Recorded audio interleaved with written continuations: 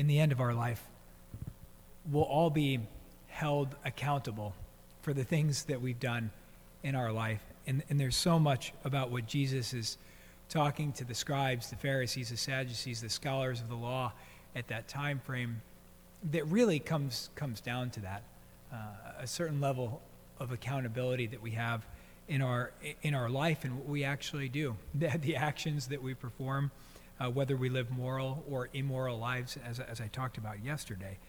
And there's an amazing part about that accountability that I had thought back about in my own life, which is one of the reasons that it's important to have good people in your life, especially at least some that share your faith tradition, other Catholic friends that can kind of hold you accountable. There's that line in the scripture, as iron sharpens iron.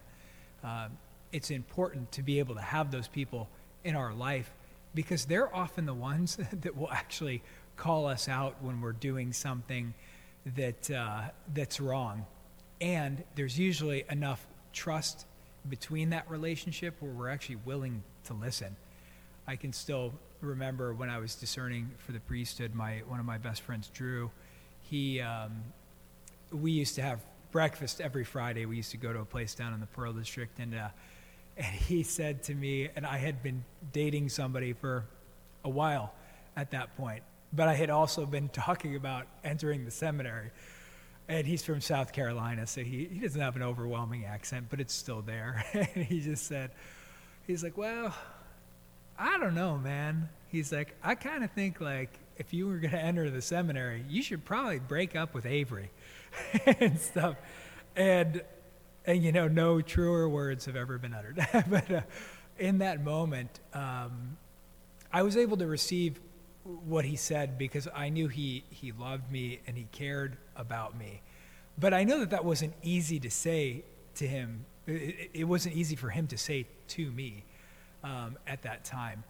But that's why we really do need those that share our faith tradition in our lives, because they need to hold us to the moral accountability that we have in our faith, not sort of their conception of what morality might be.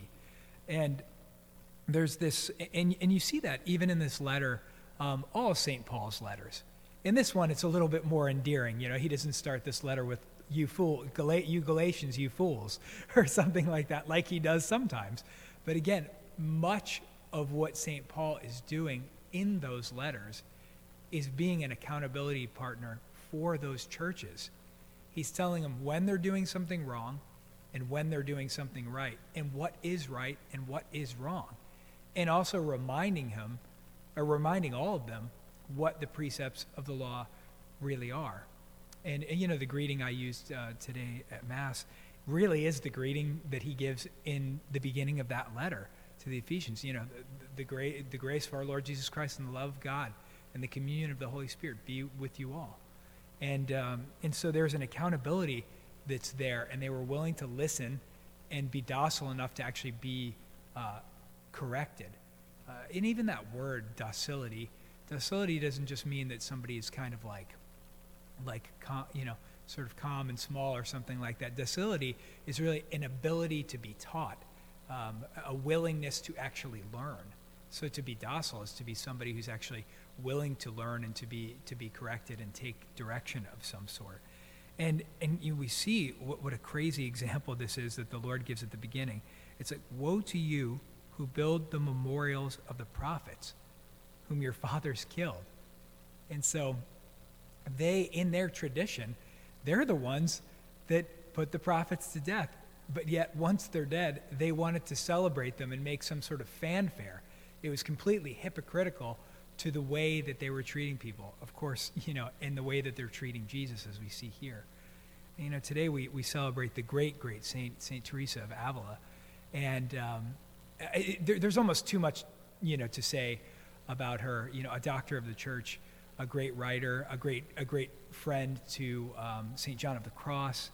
And there's so many amazing things about some of these saints. And they said that one of the things that was difficult for Teresa was that she actually had charisma. She was a really likable person. They said kind of like St. Francis and some of the other saints of the day. And one of her struggles was she liked to be liked. And, most of us do. We'd kind of prefer to be in that particular spot. And so that was difficult for her sometimes, because sometimes it was easier for her to do things that were pleasing to people to please them, and it might not always be true. So that was something that was a real struggle for her in her life, because she was a charismatic personality and people were truly attracted to her. And there's a story about when she was young that I always found kind of amusing. When she was 7 years old, she convinces her brother that they need to go off and be martyred by the Moors. And so they run off to go seek martyrdom, and I guess they were just caught by one of their uncles just on the edge of the city who brought them back. But some of these great saints have some amazing virtue within. But she really struggled a lot with feeling like she was just the greatest sinner ever. That she's, I'm the worst, and struggled a lot with focus. And this is a person who's famous for being, a contemplative nun, And there's a section that they said for 18 years she struggled with prayer. So sometimes people give me years that they've struggled with something. I don't know. We don't know how long some of our desolation and our dryness and our struggles lasted. In one particular part of her life, 18 years she struggled with being able to focus and to contemplate on different things. But then she also became a great reformer of her order of the Carmelites at a time when the Reformation had started as well. And so she was one of the great reformers of our tradition within our tradition as well. So she's a great example for us as well about trying to keep her own order and her own sisters accountable to one another by holding to the truths of the faith that they kind of had lost. And so she's a great example of us to that gospel accountability that we all have to have in our lives. God bless you all today.